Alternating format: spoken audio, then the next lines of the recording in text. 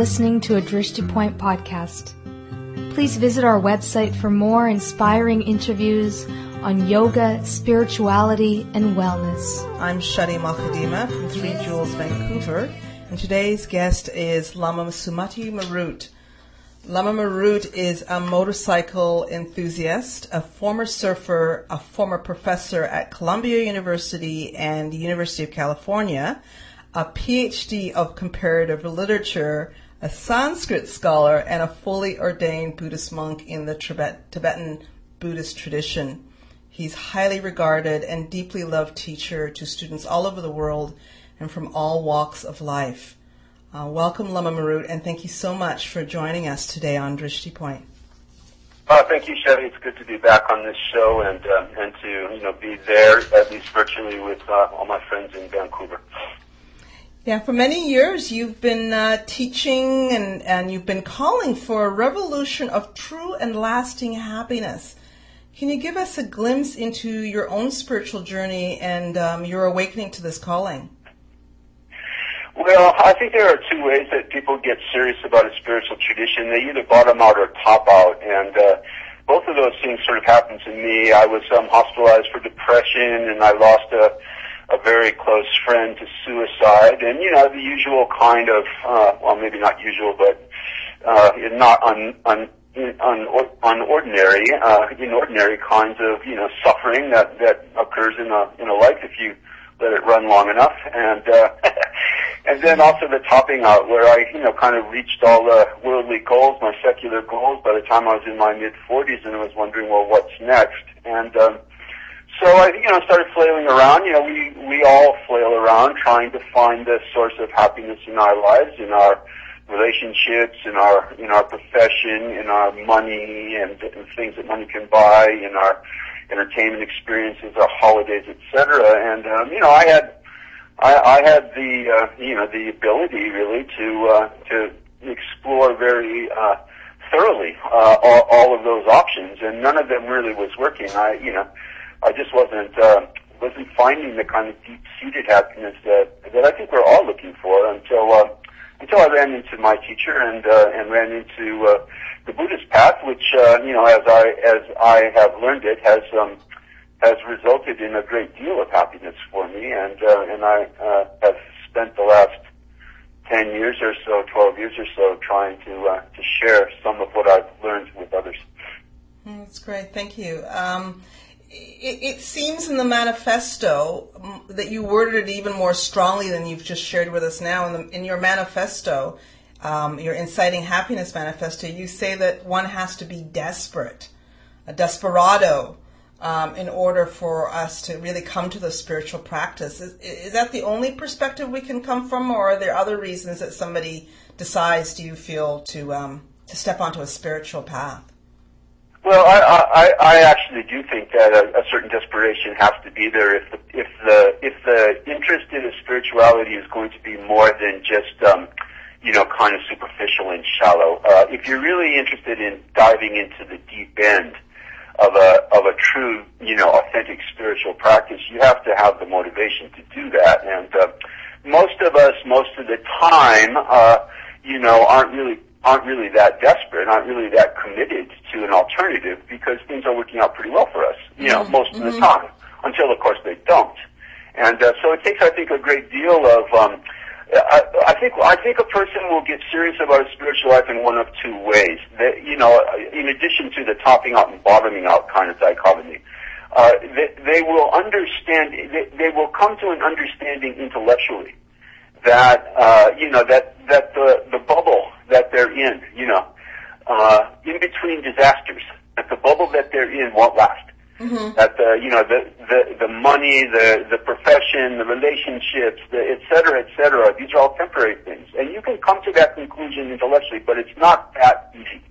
It takes, it's somebody a lot smarter than me and a lot more savvy than me anyway, because the other way was really the way that I think most people come to it, and that is to have the steamroller roll over you and to just like hit the wall and realize that not just intellectually but viscerally that that you're in trouble, that Houston, we have a problem kind of thing, and that you need an alternative, that you need some kind of lifesaver.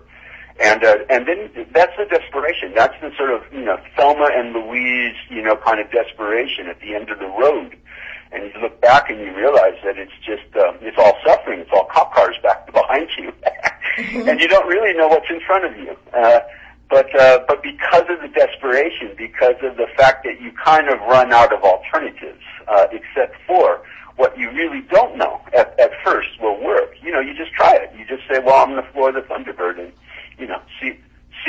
see what happens with this spiritual path, because I know the other ones don't work. So that's where I think the desperation comes in.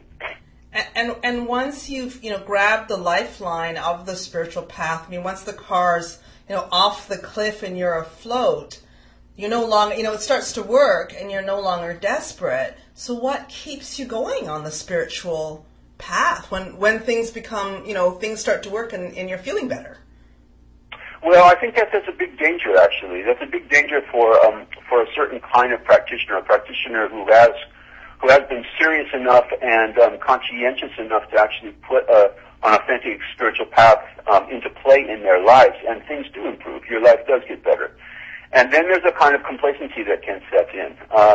And you think, well, this is pretty good. This is good enough. It's got, generally speaking, samsara, they call samsara, this suffering life, samsara in Indian religions.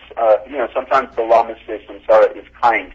It won't let you go on too long, in your kind of deluded idea that it's, that just because things are working out now, they will always work out. And so, generally speaking, samsara comes and slaps you in the face occasionally, and that happens with a mature spiritual practitioner as well as with anyone else. And until and unless you're able to deal with those slaps in a wise, compassionate, mature way, such that they don't derail you from your spiritual life, from your happiness, you're not done yet. You see, then you know that you haven't finished the work, because if you're unhappy for any reason, if you're unhappy, if you're discontent, if you're thrown off, if you're stressed out, it means that you haven't finished. You haven't finished your spiritual labors yet. And so sometimes this can be a test for an advanced practitioner. Things start going well because of your spiritual life, but then because of karma, because there are things left to clean up, you'll have some more disasters. You'll have some more unwanted experiences, and then the question is, how do you deal with them? Right. Deal with them, in the old way or in a new way. And if you consistently can deal with the vicissitudes of life in a wise way, in a spiritually wise way, then you're making real progress.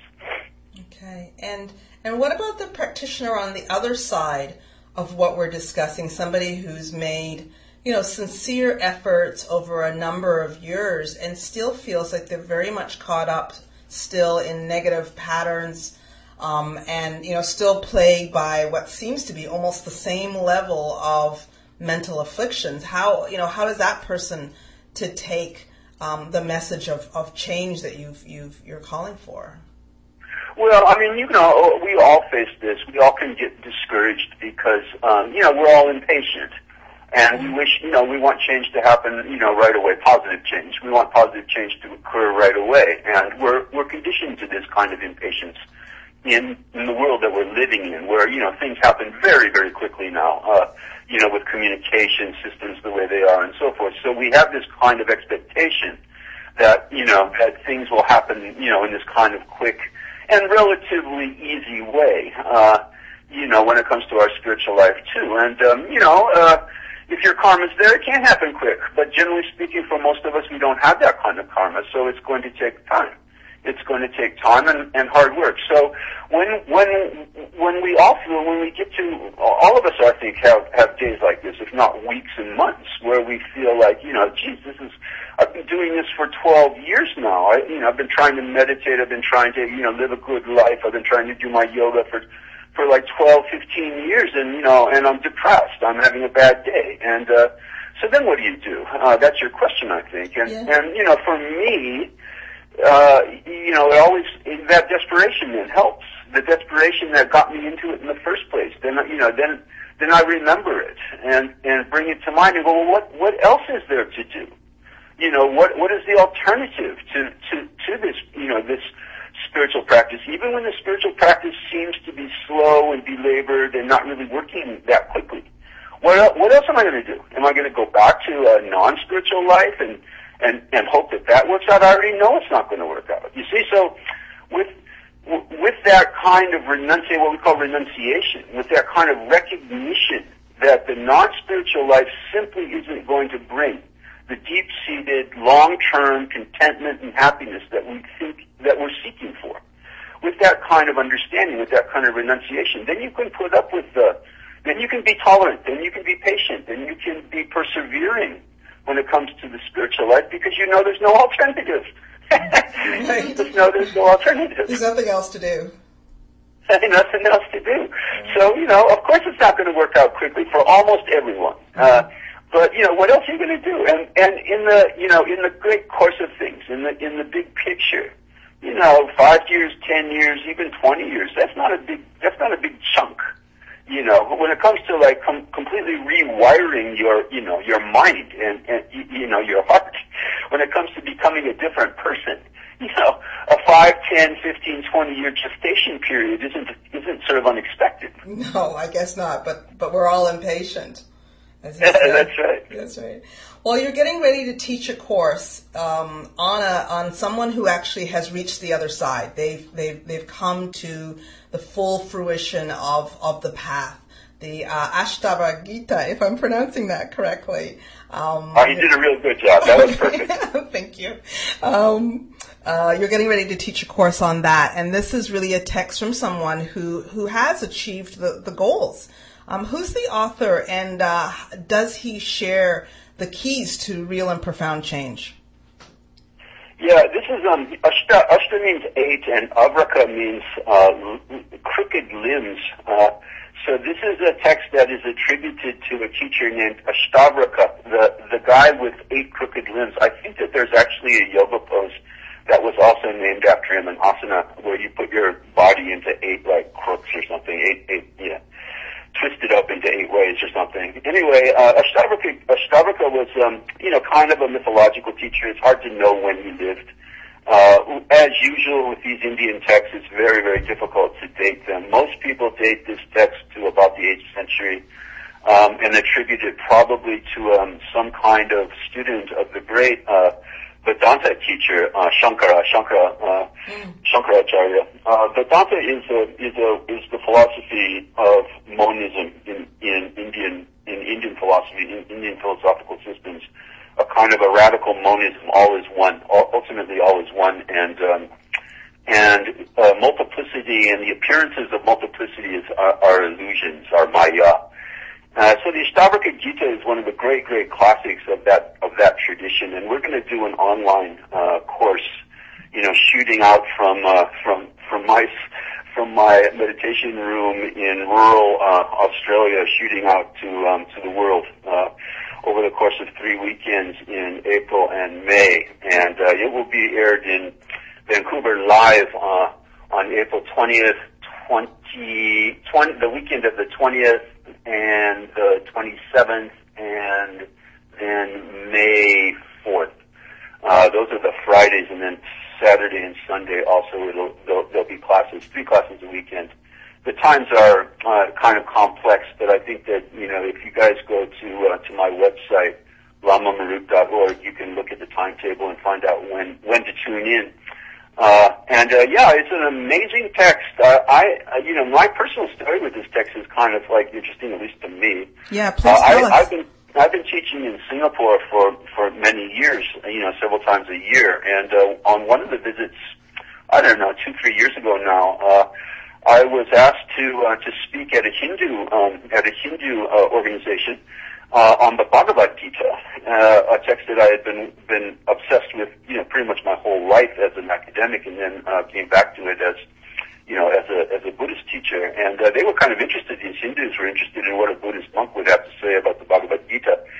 So actually, they interviewed me before they allowed me to speak. The organizers, you know, they had a little sit down with me and said, what do you can actually say about the Bhagavad Gita? And you know, it turns out that what I had to say was not something that they found offensive or anything. So they let me loose on their group, and it was really quite an amazing, wonderful experience for me to be able to teach a non-Buddhist group a Buddhist kind of perspective, a Buddhist understanding on the Bhagavad Gita. And at the end of that teaching, they took me aside. A group of them took me aside and said, I don't know if said you should really know about this text. And they pulled out the Ashtavakra Gita and gave me a copy of it. And I had never really heard of the Ashtavakra Gita before. It was one of the big holes in my, one of the many holes in my education when it comes to Indian religion. So I didn't know about one of the great classics of Indian philosophy, of Vedanta philosophy. And I started to poke around in it in the Sanskrit, and just was amazed, and ended up translating the whole thing. And then the translation forms the basis of the course that I'll be teaching in 9 classes on this text. It's a text on a concept that maybe some of you have heard of in the yoga world, Jiva Mukti. A whole yoga sort of lineage has been named after it. Jiva Mukti means liberation in this lifetime. And this is one of the rare texts, actually, I think, in world literature where you get a kind of a glimpse into what a Jivan Mukta, somebody who is liberated in this very lifetime, in this body, what they would look like, what kind of mind they would have, what kind of, how they would act, what kind of appearance they would take and so forth. And so it's an amazing text about the goal, and what the goal really is. And one of the reasons I really, really like this text is because it's completely non-mythological. It's very, very down to earth.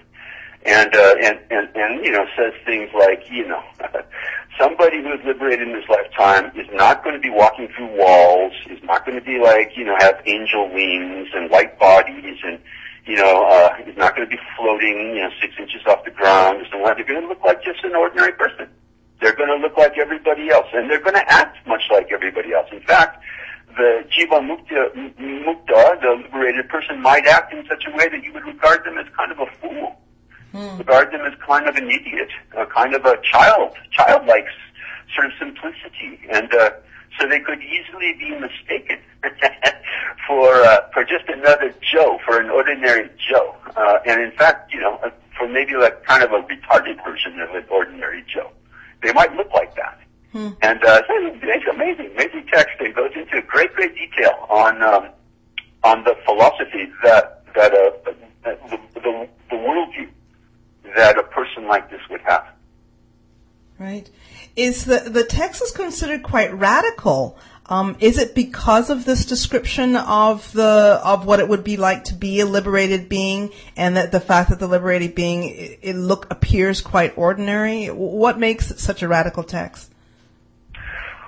Well, yeah, I mean, it's a radical text in the sense that that it's really a text for an advanced practitioner. It assumes, I think, a great deal of preparation, and so we'll talk about that in the courses too. What kinds of things it assumes? I mean, for one thing, it assumes exactly this kind of renunciation that we were talking about before.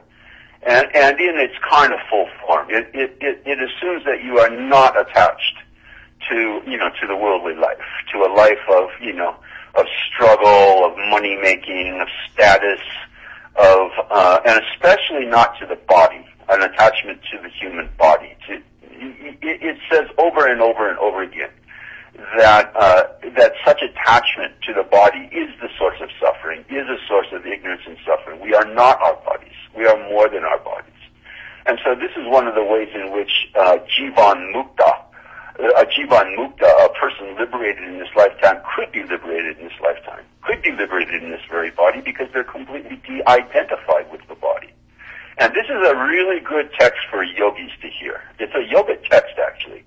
But especially now in the modern West, it seems to me, at least, I could be wrong, never know, but it seems to me that the way yoga is usually presented and practiced increases the identification with the body rather than decreases it. And this is not the goal of yoga. This is not how to reach the goals of yoga. If you're identified with your body, guess what? You're going to get old and die. I mean, for sure. You're going to get injured probably, as many people are nowadays in yoga, 25% or something.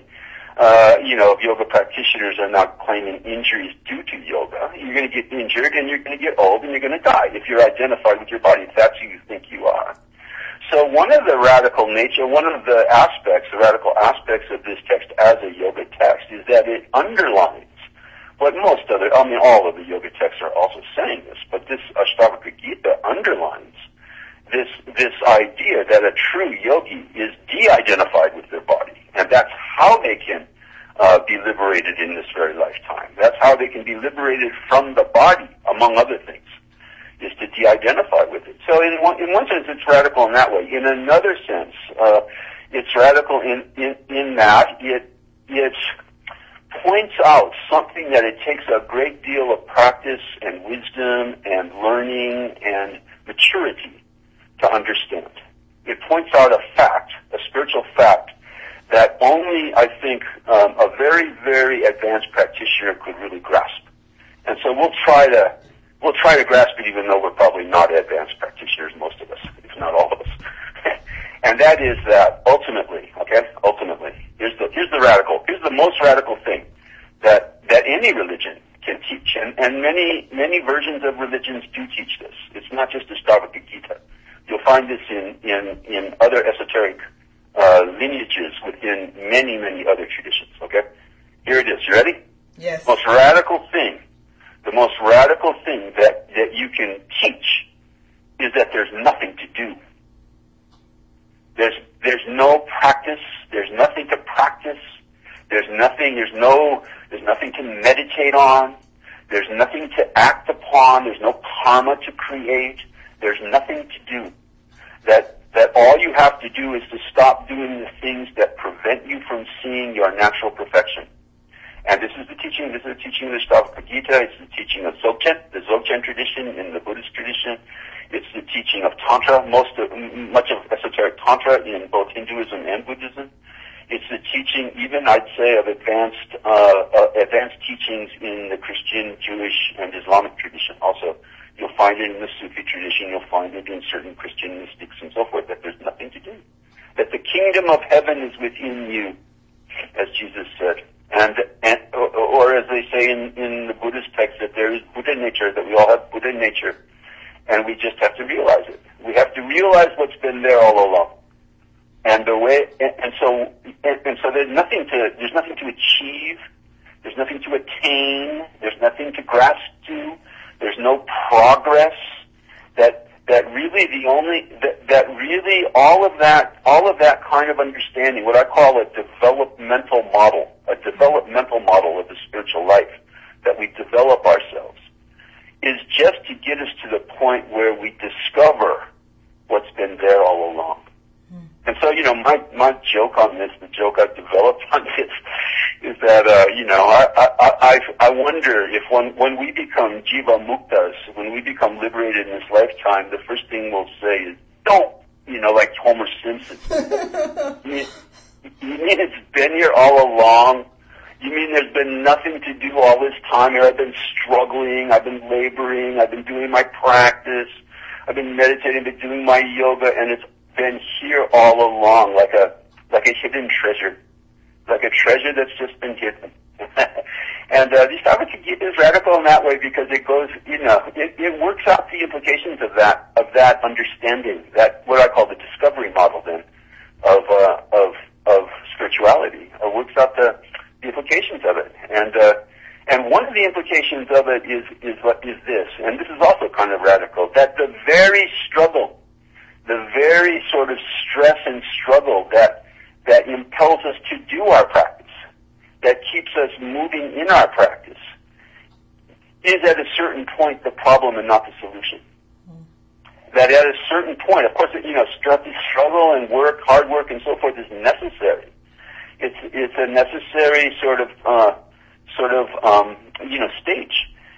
spiritual life where, you're working hard to, overcome bad habits and to create new good habits and to learn discipline and so forth. They're absolutely necessary. Can't skip that. But at a certain point, that very sort of struggle, that very kind of, sort of emphasis on effort can be the problem itself. And the solution to the problem is to just relax and to stop trying to attain and achieve and just relax into what's been there all along, into your true nature, as they say in the Dzogchen tradition, into your real being, which has never been born and will never die, which is never changing, which can't be developed. It can only be discovered. And that's a very, it's extraordinarily radical. It's an extraordinarily, jarring thing for most of us to hear something like, like the Ashtavakra Gita says things like in the 16th chapter, he says, happiness belongs to the master of laziness, for whom even the chore of opening and shutting the eyes is tiring, and to no other. Happiness belongs to the master of laziness. When you hear that, you go, God, what are you talking about? I have to work hard. I have to, come on. What about my effort? What about my working hard? And he said, no. And then he uses a very interesting example in that text, in that quotation. He says, the chore of opening and shutting the eyes is tiring. If we were trying, consciously, if we were paying attention consciously to the chore, to the work of opening and shutting our eyes, of blinking our eyes, it would be very tiring. But we do it naturally, spontaneously, right? Without effort, without thinking about it. And that's what he's saying. That's a master of laziness. Just like you're lazy in that sense about, blinking your eyes. You're not trying to do it. You're not working at doing it. So too, life is like that. All of life should be like blinking your eyes. Without effort, without, stressing out. In another quotation, a very, very, kind of jarring, quotation. He says, samsara, this suffering life, is nothing other than the compulsion to act. It is very strong. It's nothing other. It's not anything other than this kind of feeling that we always have to do something, that we have to do something. And, so then he's getting us, into an area that we're very unfamiliar with, and that is an area of what freedom would really look like. Freedom, liberation, moksha, mukti, jiva mukti. What does freedom really look like? And freedom, among other things, would be freedom from the compulsion to act, which is also the freedom from karma. That's what karma is. Karma is created by will, by wanting, by desire, by intention. Karma isn't created if you're acting spontaneously, actually. If you're acting completely spontaneously, unpremeditated action is not karmic, actually. It's without any goal, without any action. So karma in this text and in other great texts of the Indian tradition is contrasted with what's called lila, play. And that a jivan mukta, somebody who's liberated in this very lifetime, would play through life, not work. Karma means work. Lila means play. And that's what a free person would do. That's how they would act. That's how they would comport themselves as like a child at the playground. Mm-hmm. If you went to a kid who's going down the slide or playing on the swings or something and said, "Why are you doing that?" The kid would look at you like you're an idiot, like you're a crazy person. Get this adult away from me, They're harassing you. They're asking you stupid questions. Why do you do that? Because it's there to do. Because it's fun. I swing not to get something out of it, not to, reach an end, not to reach a goal, but because it's pure fun, it's pure play. And all of life should be that way, according to the text like the Ashtavakra Gita. All of life should be like lila, like play. So, the question, the practical question for all of us is how do we get to that point? How do we get to that point where we can just play through life safely, okay? Safely. Safe play. So, among the other radical things that this text will say is that a person like this, a jivan mukta, is beyond good and evil. spontaneously. They can do whatever they want. They don't have to worry about morality. What it means is that after decades, perhaps lifetimes of effort, of training, of discipline, of rewiring themselves, they can finally trust themselves again. You see? They can trust themselves to be natural, to be spontaneous, because they're completely rewired. And would never in a million years do anything immoral because they know it's just going to harm them. They understand karma. They understand how karma works and have learned, have retrained themselves such that they would never ever do anything to harm somebody else because they know harm would come to them, of course, as we're all learning. Those of us in cosmic kindergarten are just kind of learning lessons like this. But a Jivan Mukta knows this so thoroughly that it would just be beyond question. It would just be hard to question. To do anything other than, goodness and kindness and compassionate acts towards others so they can trust themselves again to act spontaneously. We can't trust ourselves to act spontaneously. We non-Jivan Muktas. we have to discipline ourselves to act properly, to act wisely and compassionately. But Jivan Mukta, they've trained themselves so thoroughly they can act spontaneously safely. See what I mean? Yes, I do, and it's fascinating and I think very subtle, which I'm thinking is why you're saying perhaps that this is an advanced text. I'm also wondering, just in what you've just explained to us, is it right up until the point that one is a Jiva Mukta, that one is working and is only one, you sort of flop over into this new state, that you're in the state of play? Or can the state of play sort of begun before the goal is reached? Well, I think, as usual, in most of these sort of esoteric traditions that I'm talking about, there is a kind of a way in which we practice the goal. We practice the goal. In Tantra they say you use the goal as a means, using the goal as a method.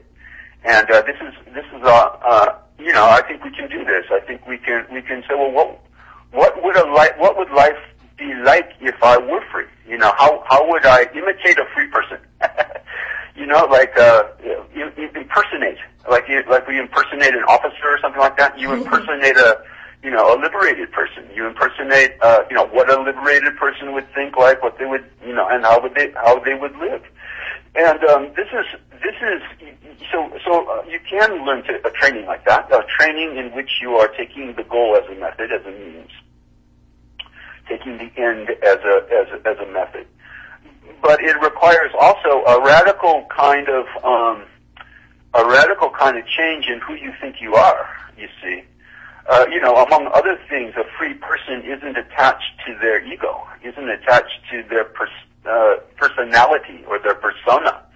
They have realized that they are everything, as it says in the Ashtavakra Gita. That there is no sort of separate individuality, and a grasping to that. That they've opened up the boundaries of their individuality such that they feel literally, identified with everybody and everything.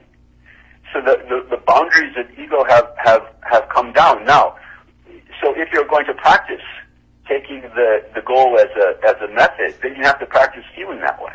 You have to practice like letting go of the ego, letting go of our attachment to ego, which is anybody who's actually ever tried this will realize, consciously, will realize just how grasping, how strong the death grip is on the ego when you try to let it go, when you try to be free, when you try to be free of the ego. Now, that said, we do have experiences, I think, in our daily lives that give us some glimpse into what that would feel like.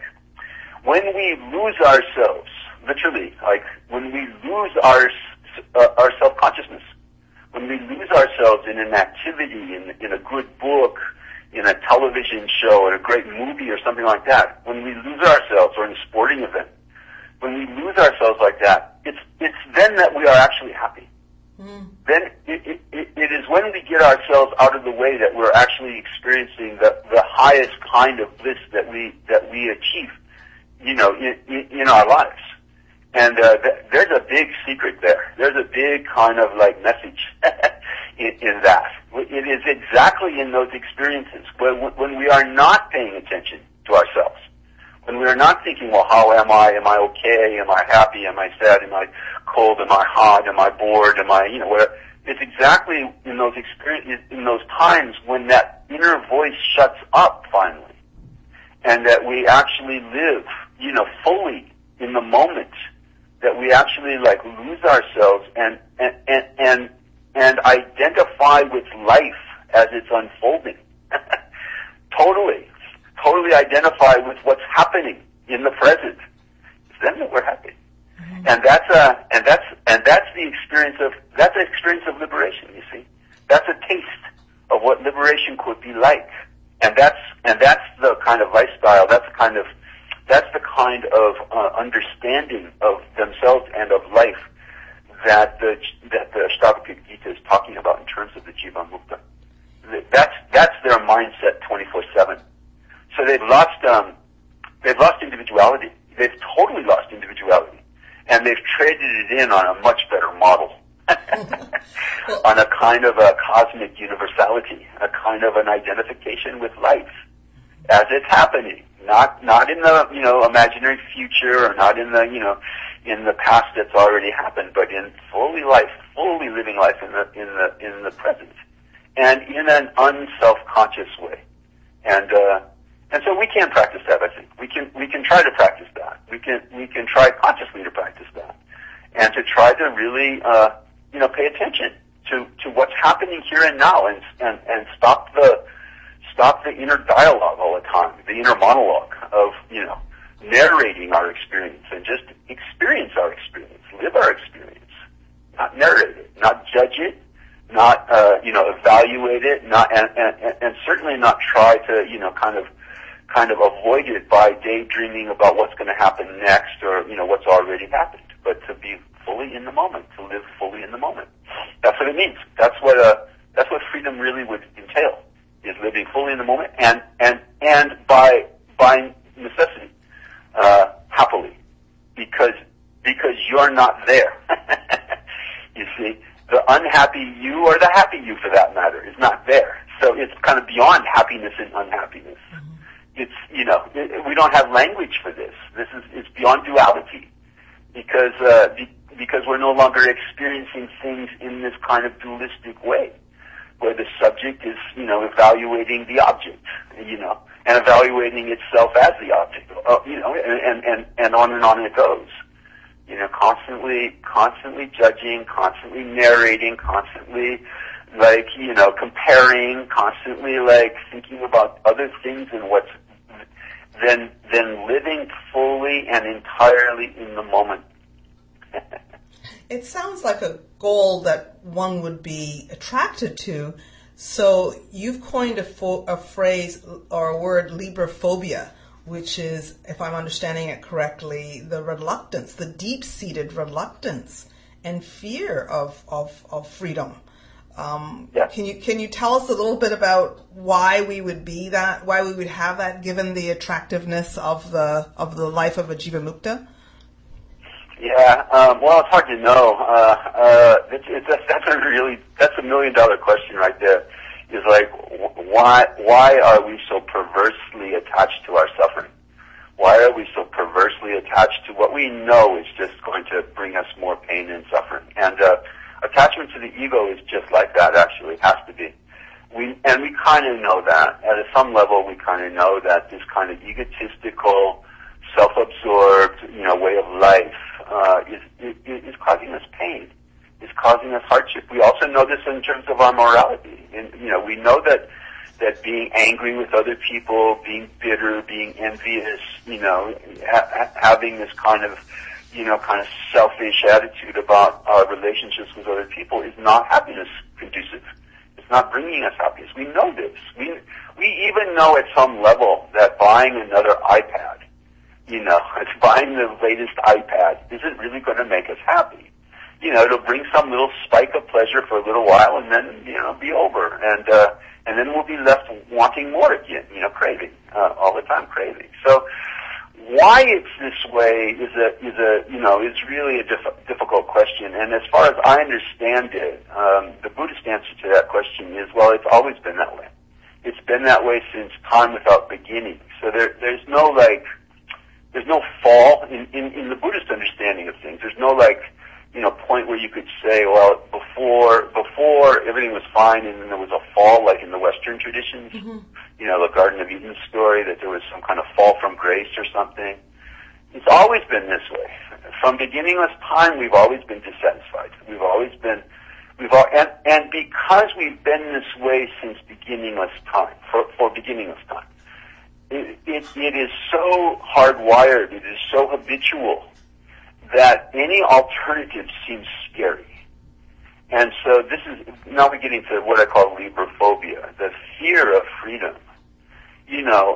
And we are in prison cells of our own making. It's not like somebody else put us into these kinds of, imprisonment.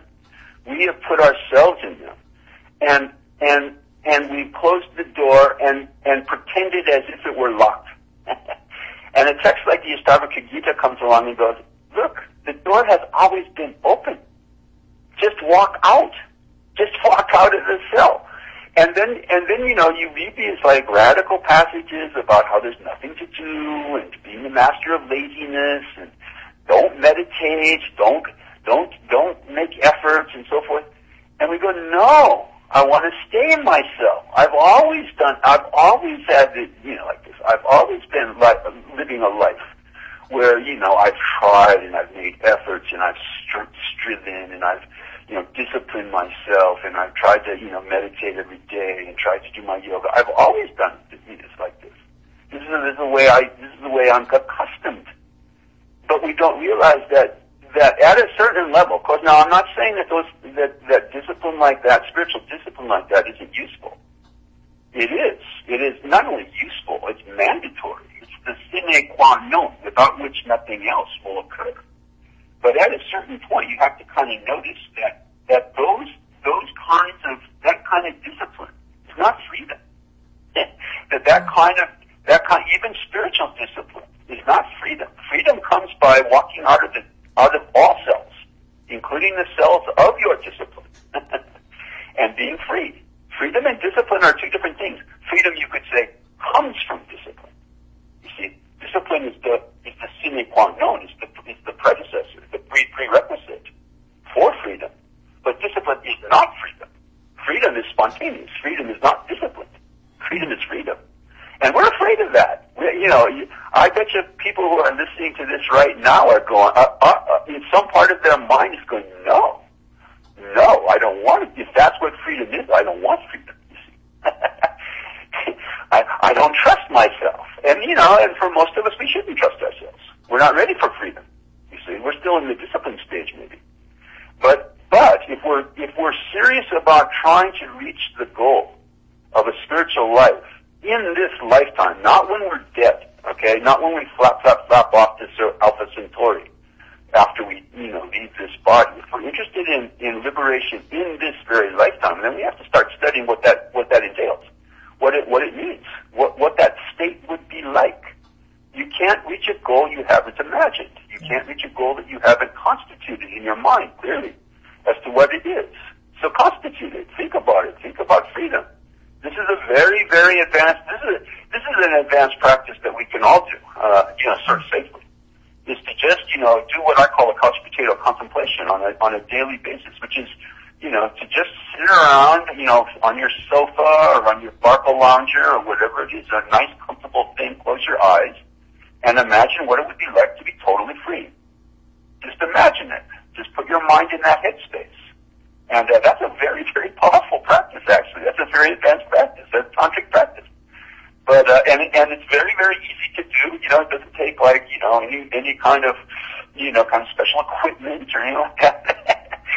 And very, very powerful. You see, you're imagining the goal and you're training your mind to think about the goal. You're training your mind to put the mind in that headspace and to think what would my life be? What would my mind be? What would my perception be if I were totally free? If I had no stress, no problems, no anxieties, no worries, no unhappiness of any sort. You see, what would my life be? What would my headspace be?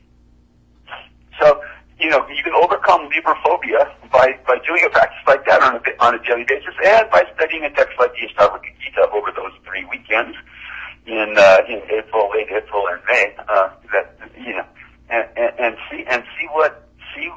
Look at it. Study a description of the free state. He's going to unpack it for us, really. That's what he does in the text, right? He unpacks freedom and what the understanding would be, what your mindset would be, what your life would be, all of what you just outlined. He unpacks that for us in the text, and then you do so in the teachings.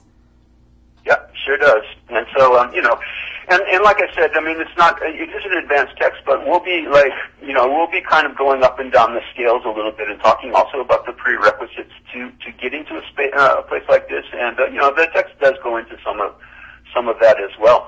You can't just jump into a practice like this without preparation. But, so we'll talk about the preparation. We'll talk about what kinds of practices we actually can do as we develop ourselves to get to the point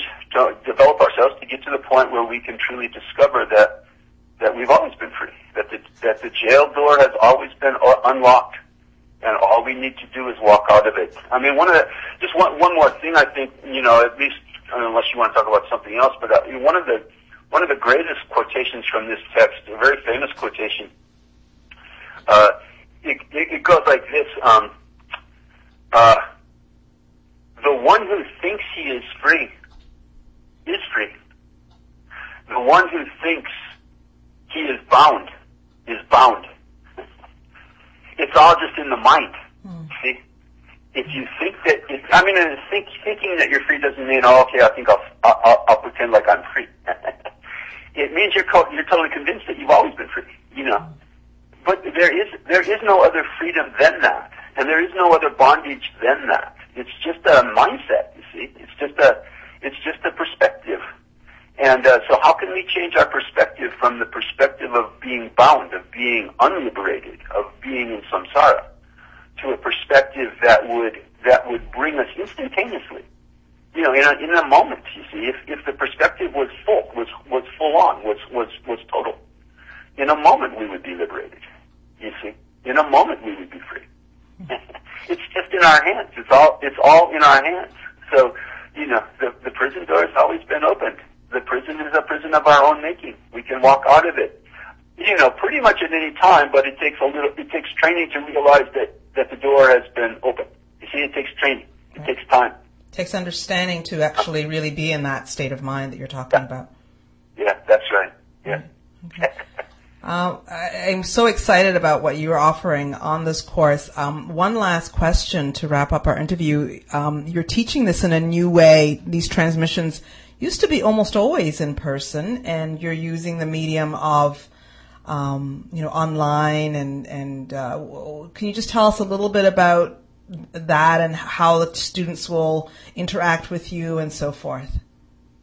Yeah, I have never done a course like this through Yoga Studies Institute, so it'll be new for me. I used to teach distant learning when I was teaching at the university, so I have some idea of how it'll work. There will be chances for people to send in questions, and we'll have at least that one whole class period for questions, so there will be some interaction. And the classes will be broadcast live at times that will work for people pretty much around the world. We spent a lot of time. That was the hardest part of the course, is trying to get the time so that it wasn't like in 3 a.m. in the morning somewhere. I think it'll work pretty much everywhere except for maybe Europe. Anyway, and then those classes will be also archived. So people, if you can't come to a class, or if you want to watch it again, if you can't be there live in front of your computer, or you just want to watch the class again, you'll be able to do that for the price of admission. I think the course is running for $200 US, which is about $110 Canadian nowadays. So you guys should $25 a class, something like that. So we'll see how it goes. I'm excited about it. It's a technology. Many people are using this technology now for personal reasons, Skyping and keeping in touch with people around the world through the internet and so forth. So we'll see how it works in a pedagogical way, and I think it'll be fine, actually. I think there are many ways in which this kind of approach to a course, this kind of package, this kind of context for a course might make it, kind of more impactful in a way that rather than less. I mean, it's when you go to a class live, things are happening so fast that, kind of you don't really, oftentimes it just is going in one ear and out the other, or just over your head or something. This is a way to do it a little bit more deliberately, where you can watch the class again, where you can, you can pause it, if you wanted to as you're doing the rerun, and where you're, we're now also, all of us, kind of habituated to watching, screens very intently. And maybe we actually concentrate more on screens than we do on people in real life interactions. Mm-hmm. So it's possible that students will actually pay more attention rather than less right. in a class that's being broadcast through the computer. And they won't have the distraction or the exhaustion of travel, the distraction of anything else going on in the environment. They'll be in the comfort of their own home. And they can just really right. tune into the teachings. Yeah, that's right. So I'm very excited about it, and hopefully it'll all work out great. And like I said, if you wanted to, if you're interested in the course, please come to my website, Lama Marut, one word, LAMAMARUT.org. Okay. And there's a link right on the homepage to find out more about the course and how to register and how to participate. And yeah, it'll be very exciting. Looking forward to it. Yeah, thank you so much for joining us today and telling us a bit more about this text and about the teachings that you've got coming up. I hope that you'll join us again. In fact, we're hoping that you'll join us and talk to us about Spiritual Renegade, your new book that's coming out in June, right? May, sorry. Yeah, June 5th, A Spiritual Renegade's Guide to the Good Life. And, I'd love to talk about the book with you guys. And I'm looking forward to also seeing you all in Vancouver in July for a few days while we visit you there on our book tour. Okay, terrific. All right, thanks so much, Lama Marut.